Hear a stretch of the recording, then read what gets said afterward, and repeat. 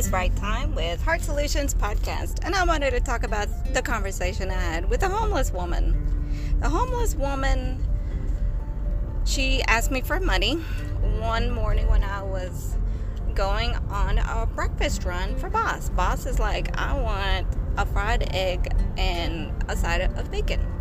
So on my way there, coming out in my car, she stops me and has a conversation with me with the result being give me some money so for that food truck over there, because they got these quesadillas I really like and these carnitas, which are like a little open-faced soft tortilla tacos with deliciously created meat, pork, tongue, beef a lot of times, what have you.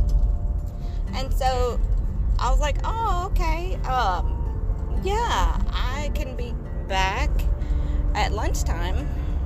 And they hadn't gotten there yet, so it was breakfast time, and the workers, we'll just call it El Toro food truck, they wouldn't get there for another hour. So I'm like, in my head, I'm thinking, I'm not giving you cash for the food out there. And she's like, oh, as if I didn't understand, because she asked if I knew Spanish or English, if I spoke English. Well, because I look Latina, I am Latina, so, but I was nice, I dressed, and I spoke to her respectfully as well. And I knew this homeless lady, she's been in this community, Georgetown, for, I don't know, 10 years, 15 years, being homeless. And she's got the reputation, for the Facebook groups, local Facebook groups know her, the moms know her here, the yard sale sites know her, and other groups, so they have talked about, everybody knows Linda, the homeless lady. So she said she wanted cash. I was like, oh no, I'll come by and pay the people there for you something to eat. And I don't think she liked that. Well, mind you, within this time frame, a bird lands there, and I noticed it just kind of cocking his little head left and right, but it was hopping around in one little spot like it was waiting on her. And I'm like, that bird's waiting on you. And this is me going, oh, nature just appeared, nature just approached. And I love nature, and I love birds, and I love trees, and yada yada. But the bird, I was like, oh, I bet it wanted some food from you, because the homeless lady had a biscuit in her hands. And I think this bird was smart enough to see food in her hands, and that maybe even smelled it, because animals have a tremendous smelling capability. And she says this. Now listen, she says there's plenty of food for her to get all around. They can just get it themselves. I don't need to do that for them. And I'm like, whoa, scratch record and pause. A homeless lady is begging me for money, doesn't like the conditions that I'm saying. I'm not going to give you cash. I will buy you something from that food truck at lunchtime, and I'll be back.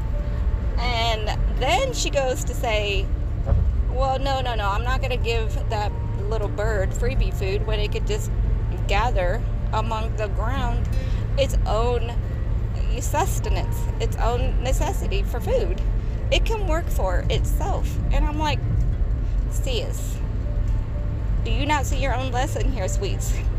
Because she's my age. I'm looking at her, she's looking at me, and I'm looking in the mirror about the same age of what we are, the same age-ish. I bet because she's been in the outdoors,